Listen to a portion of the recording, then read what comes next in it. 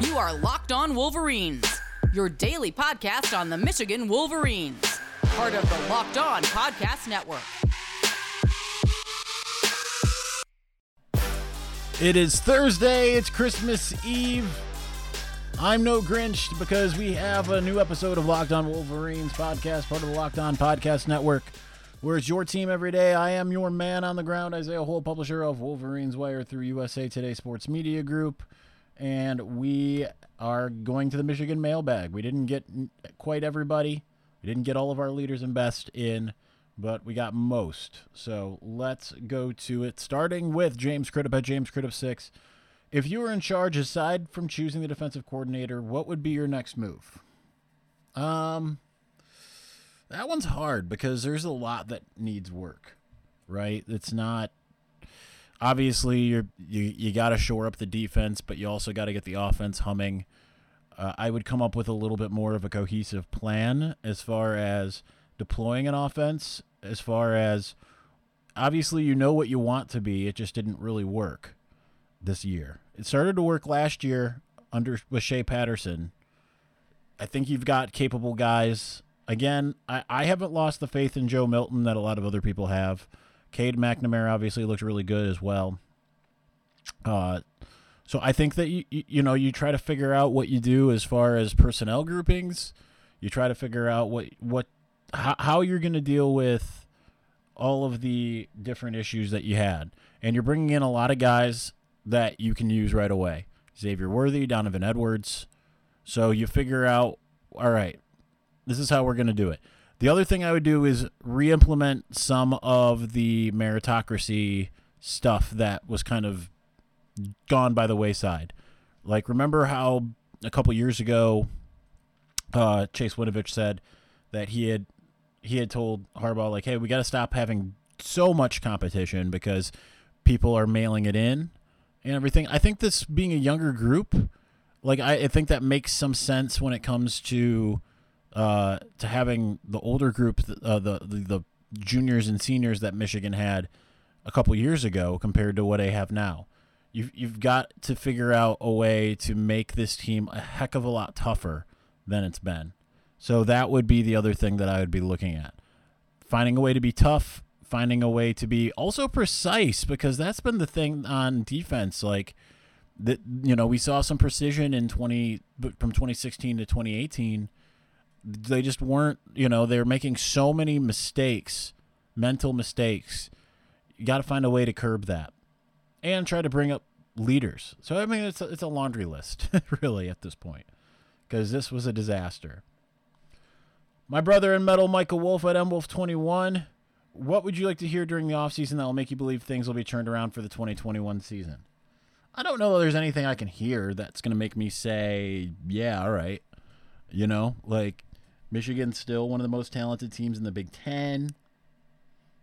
You can, everything that comes out of Schembechler Hall is always, and with good cause, in the sense of, you're the ones creating your own publicity. So they're never going to be like, listen, we're bad. We were bad last year. We're going to be bad again this year. That they're never going to say anything like that. But, I guess I would want to hear that Joe Milton and Cade McNamara are embroiled in the battle. J.J. McCarthy is a non-factor because these other guys have stepped up their game that have been in the system for a while, that Joe Milton's making better decisions, that he's gotten rid of his happy feet, that the guys that were able to get some time in 2020, that was helpful, and you could see them taking giant steps forward. That they have figured out ways defensively to negate any kind of, who knows what kind of defensive system is going to be brought in, but that they're going to be able to negate any issues that they had, like the fact that the quarterbacks were getting rid of the ball so early. That, really is, again, a laundry list of things. I don't know that there's one thing out there that's going to make me say, all right, yep, problem fixed. I think it's going to have to be we'll believe it when we see it in 2021. The other thing would probably also be the rotation stuff.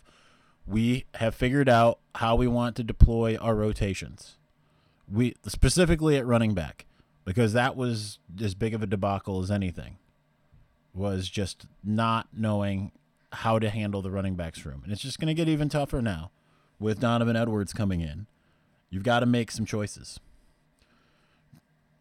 My writer from Wolverines Wire wrote a great piece on 5 things that you should know about Nebraska with the game coming up here. Trent Knoop at Trent Knoop. Do you think Michigan can be sneaky good next year? I mean, yeah, in the sense of the people who act like, you know, what happened this year is an indication of future issues. Look no further to Notre Dame. And it's funny because I've seen this argument used against Michigan, but it should be used for Michigan, in that Notre Dame went 4-8 in 2016 and then slowly kind of turned things around, right? Like 2 years later, they're in the college football playoff. 2 years after that, they're in the college football playoff.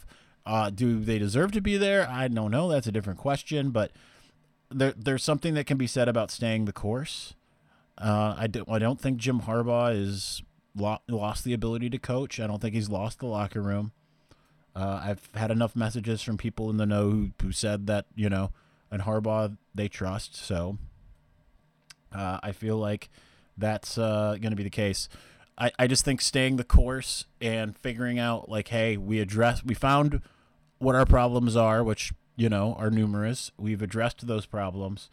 And if they can find a way to get out there and just play cleaner, there's certainly a good chance that they could do some stuff. If they're able to have spring ball, if they're able to have a traditional summer, fall camp, non-conference schedule, all that stuff would benefit Michigan, even if they do have to play Washington right out the gates. We'll see how that all is taken care of. Jimmy Whitner at Jimmy Whitner1, finishing us out in segment 1. Do you think we sign anyone during the late signing period? Number 2, what is Zuri getting for Christmas? I promise I'll not tell her. She already got her Christmas present, which is just I got her she gets like a toy a week because she's also destroying a toy a week.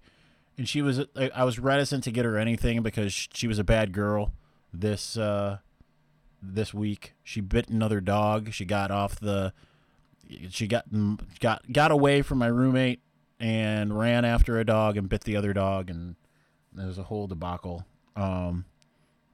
Anyway, so she already got her Christmas present yesterday, which was it's got a stuffed animal with a squeaky toy, and then it's tug of war on the other side, because she is the queen of the toys, as Matt Leach calls her, queen of the toys. She does not, like, if you pick up a toy, she comes and gets it from you immediately. So the tug of war one, she loves playing tug of war, kind of plays in all factors. Yes, I do think that Michigan, to your first question, will sign some people during the late signing period. Whether I put out a bunch out there. There were a couple people that were on that list that were maybe they'll targets that they haven't really gone in that hard on. I was told that some of the people that they are looking at aren't really people that people know they're targeting, that they feel like they've got a good shot with. So put it that way. So we'll see who they do. I'm sure that they will sign about 5 guys in the late signing period. All right. That will do it for segment 1. We've got plenty coming up here, but do you ever feel like you're always on? What do you do when you need a moment to chill? How do you like to hit that reset button? Get ready for what's next. These days, everything is go, go, go. It's nothing but nonstop hustle all the time with work, friends, family, a million pressing social issues, and an expectation to be on 24/7. Sometimes you just need a moment to turn off and hit that reset button. That's when you reach for a Coors Light, because it's made to chill. There's only one beer out there that's literally made to chill, and it's Coors Light. Listen, y'all know I don't drink anymore, but when I did, Coors Light was my light beer of choice. Starting in 2003, when I was 21, almost 22, that was the beer that I went with. It was until pretty much when I hung it up due to allergy issues. When I finally was like, I'm not doing this anymore. But I mean, it got me through some tough games. Got me through the 2010 Ohio State game. Terrell Pryor, DeVere Posey, all those names that you forgot about and probably always want to. Mountain Cold Refreshment, made to chill. Coors Light is cold lagered, cold filtered, and cold packaged. It's literally made to chill. It's as crisp and refreshing as the Colorado Rockies. Perfect for a moment to unwind. Coors Light's the one I choose or used to choose when I needed to unwind. So when you want to hit that reset button, reach for the beer that's made to chill. Get Coors Light in the new look delivered straight to your door at get.coorslight.com. Celebrate responsibly. Coors Brewing Company, Golden, Colorado. One more thing I got to ask you, and it's, are we ready for some football? College football is already knee-deep into bowl season. It's just going to continue to get bigger and better. There's some big matchups coming up within this next week. NFL regular season is finishing up with the playoff picture becoming clear, and there's only one place that has you covered and one place we trust, betonline.ag. Sign up today for a free account at betonline.ag and use that promo code LOCKEDON for 50% welcome bonus. Listen, so many great NFL games coming up this week. If you want to watch the Detroit Lions without a coaching staff coming up against Tom Brady and the Tampa Bay Buccaneers, I mean, I think you got to take Tampa Bay. You got to take Tom Terrific. And then obviously you got plenty of college football games coming up here before too long. When I was going through the bowl list, some of those games are really intriguing. Some of them, not so much. I'm really kind of weirdly excited for Auburn Northwestern. Anyway, don't sit on the sidelines anymore. Get in on the action. Don't forget to use that promo code LOCKEDON to receive a 50% welcome bonus with your first deposit. Bet Online, your online sportsbook experts. Okay, let's go to Dan Walton at 3D Walton. Since Harbaugh gives his defensive coordinator full autonomy on that side of the ball, do you think the DC should be hired first so that he can have a say in the probable one or two other hires? I think Harbaugh would be wise to not give. I don't think he had that. DJ Durkin, I don't think he had that autonomy, but Don Brown certainly did. So I think he'd be wise, no matter who it is, to have a little bit more of a little bit more of a say in it. Someone that he works a little bit more hand in hand with.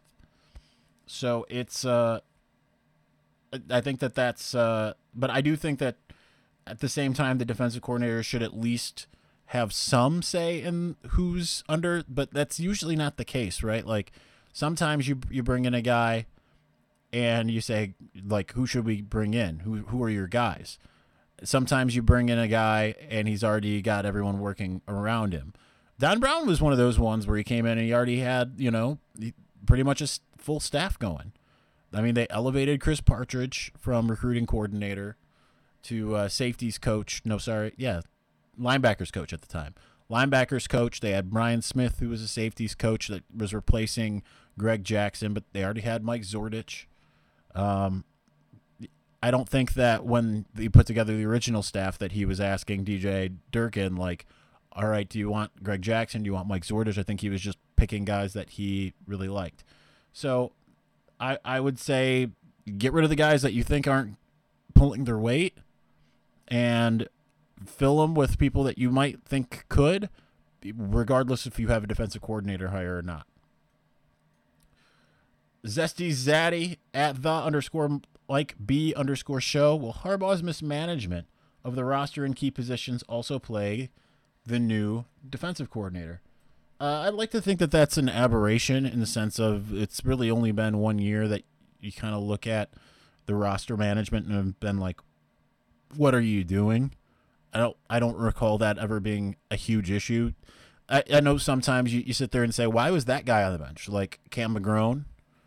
But, that sometimes guys become ready earlier than you think. And in that case, that was the case and whatever. So, no, I don't think that it will also necessarily plague the new defensive coordinator. I think we have to see what happens there.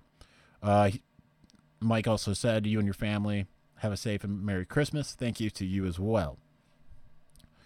I like this one, and I'm against better judgment going to answer it. Adam Castle at Adam_Castle. Castle, I don't know how you pronounce it. Now that the OSU game didn't happen and Brown is gone, can you share a couple of the adjustments on D you heard about that would have made the big difference in the ability to slow down their O? All right, here's what I've heard. This is what I've been hinting at for a long time, for a year now. It wasn't that he wasn't making adjustments. They were making plenty of adjustments. The problem is the play calls themselves. What Don Brown was doing was he was calling the defensive plays himself.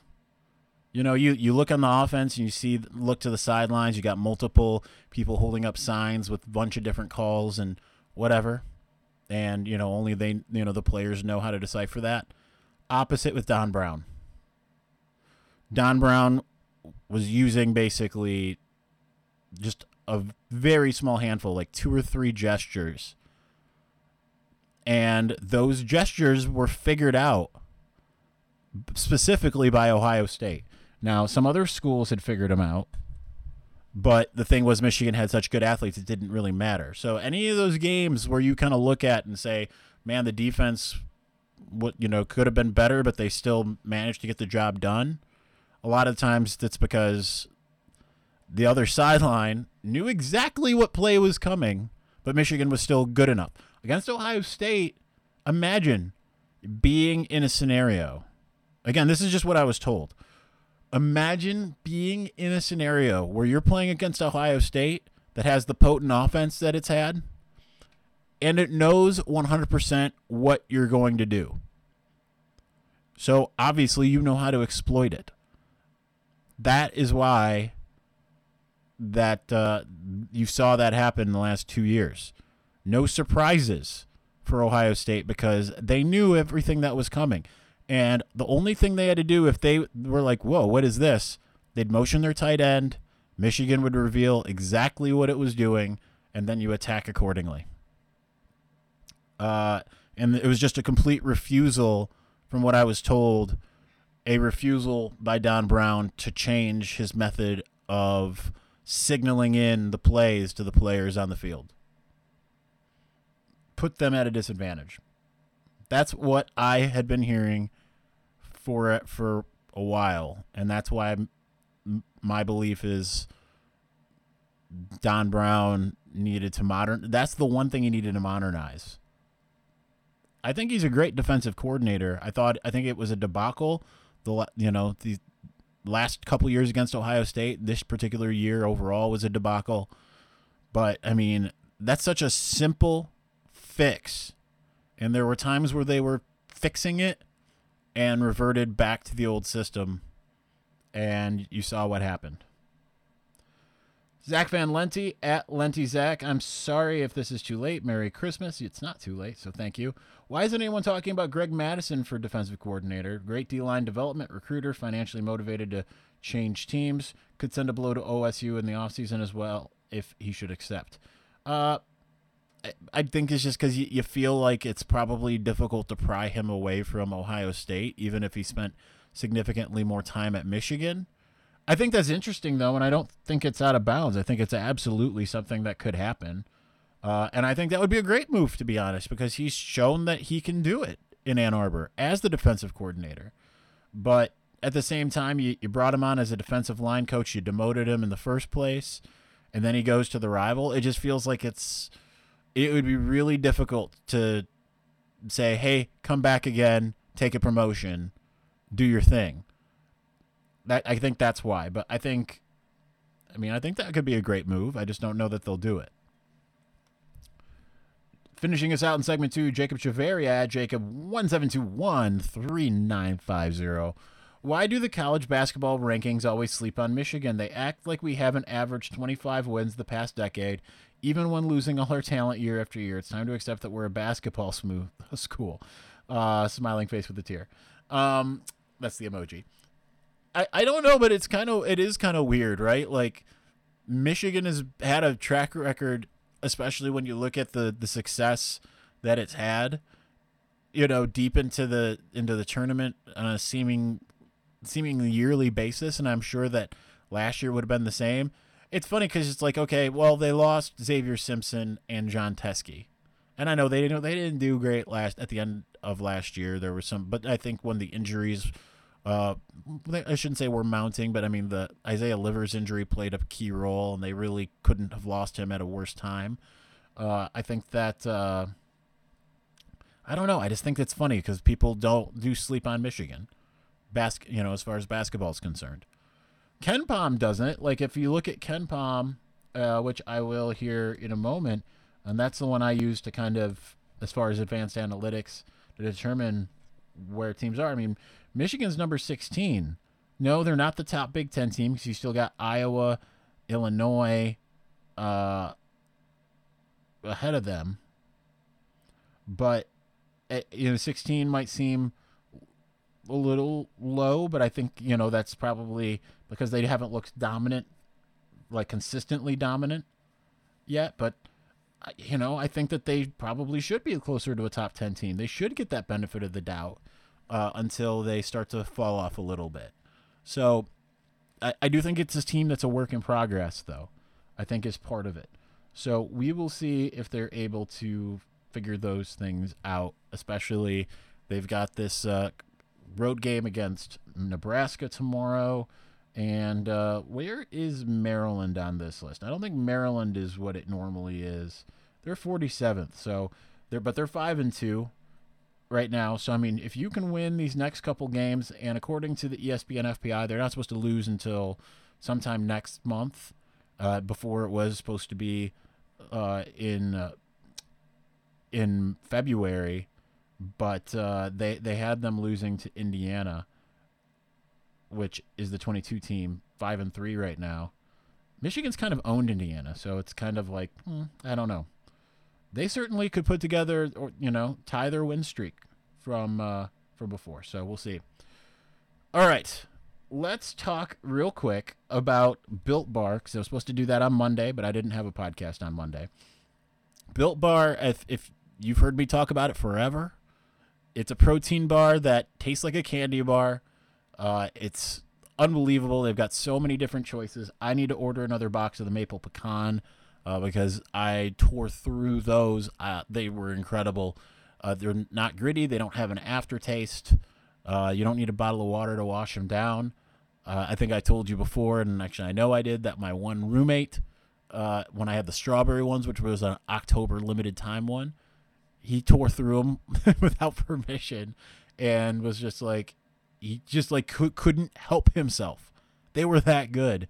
So I'm telling you, go to BuiltBar.com, put in promo code LOCKEDON, get 20% off of your next order. BuiltBar.com, promo code LOCKEDON, 20% off of your next order. I put my money where my mouth is multiple times. I know a lot of you have as well. I'm telling you, BuiltBar.com, promo code LOCKEDON. You won't regret it.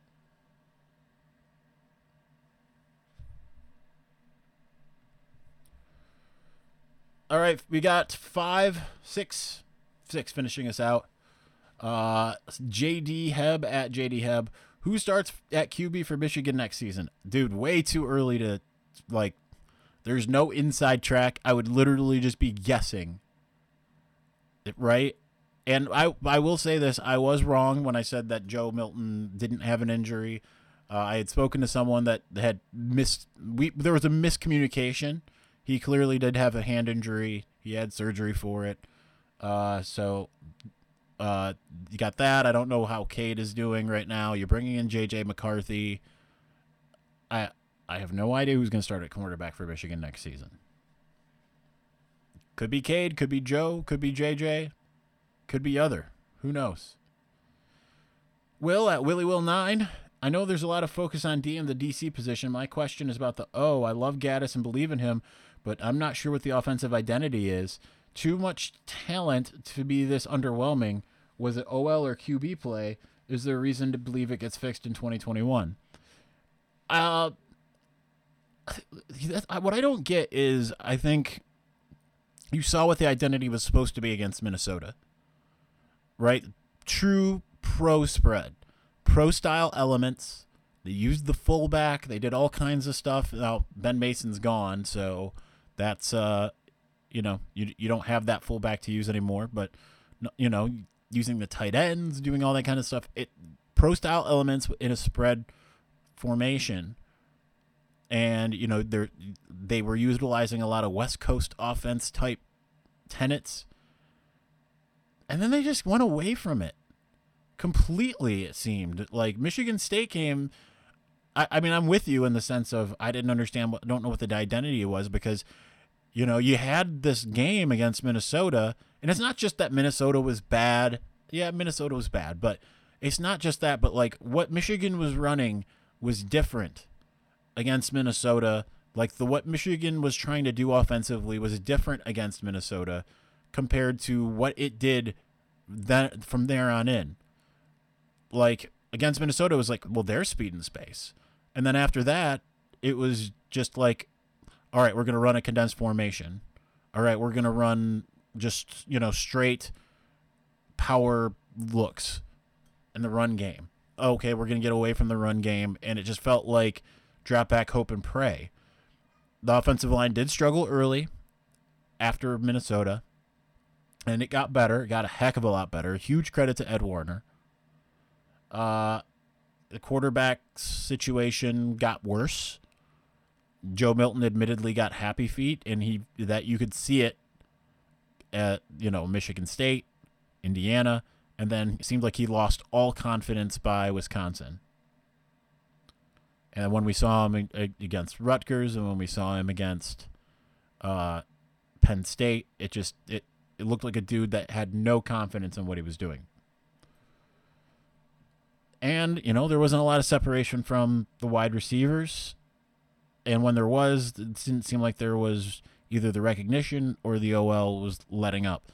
I think that they just were, overconfident. And that's the coaching staff, the players. I think after the Minnesota game, it was like, yeah, we're so sweet. We can go out there and do anything. And it wasn't the case. You got to have the killer instinct, the hard work, the will to go out there and do that. And I just felt like that wasn't really there after the Minnesota game. Reminds me of the 2004 Pistons, or post after that, right? It was like, well, we already won a championship. So, they could just cruise. That's kind of what it felt like. Scott Ryan at SRyan713. Do you think we'll ever see a true number one running back, a guy who gets 20 to 25 carries a game? I mean, yeah, but maybe not soon, just for the sake that you've got so many guys that can help you. But I think that you need to have that kind of on a weekly basis. Someone will emerge, right? You can do you can mess around with running backs. Because keep in mind, Karan Higdon, when he cemented himself as the true number one running back, he wasn't expected to be that guy. He was probably the third guy on that list in 2017 because Chris Evans got the first start. Then Ty Isaac got a couple starts. Then Higdon got a start and then went back to Ty Isaac, and then it went back to Higdon, and Chris Evans had a game in there against Purdue. It wasn't until the Indiana game, which was week 5 or 6 or something like that, that finally Higdon kind of took the ball and ran with it. So I think you just got to be smarter about how you handle the rotations, right? You can mess around with taking guys in, putting them out. My issue is more that okay, now if a guy goes in and gets 2 yards on 2 consecutive carries, time to try the next guy, and then bring that guy in again. But if a guy goes out and does and I've said this a million times, Zach Charbonnet has a 70-yard touchdown on his first carry. Well, next time you're out there on offense, put Zach Charbonnet right back in. Don't let him languish.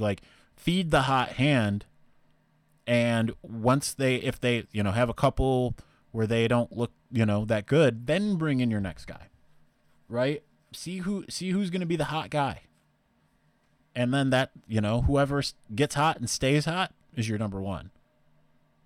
I have no problem with them splitting duties like they did last year with Charbonnet and Haskins. I thought that was perfect, right? One of them was bound to get hot in any given game. Heck, even against Alabama, both of them did pretty well. But, it was just too many cooks. And just illogical the way that they kind of played it out.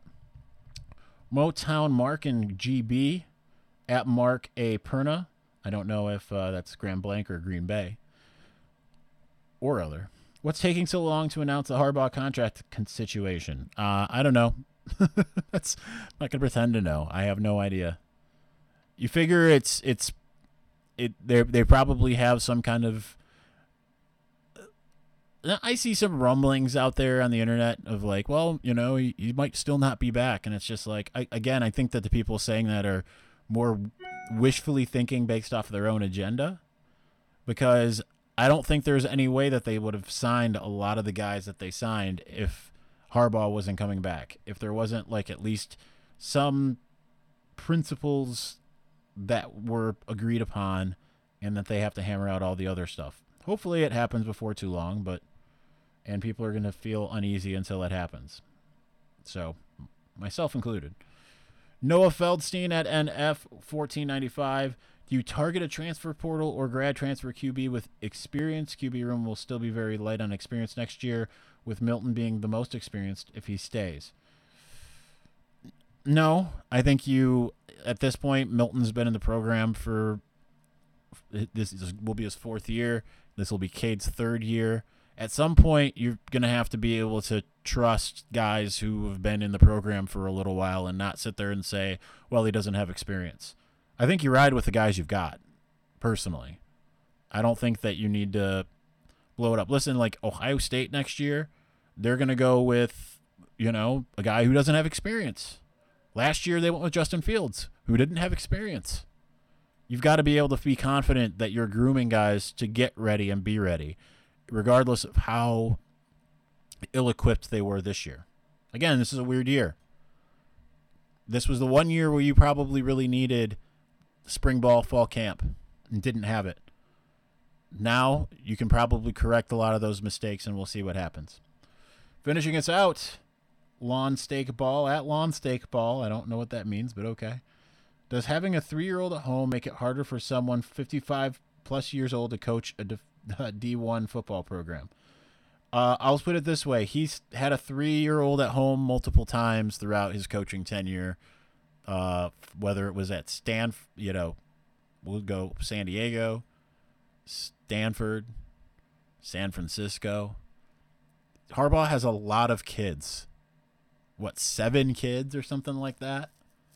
And a lot of his kids are around that 10 to 15-year-old range. I don't think that's the issue. All right, that'll do it. I'm going to have a Christmas Day episode because I want to. So we'll figure that out on Christmas Day. So Merry Christmas to all. Happy holidays to those who don't celebrate Christmas. I might celebrate Hanukkah or Kwanzaa. Appreciate you. We'll talk to you soon. Thanks for listening. Peace.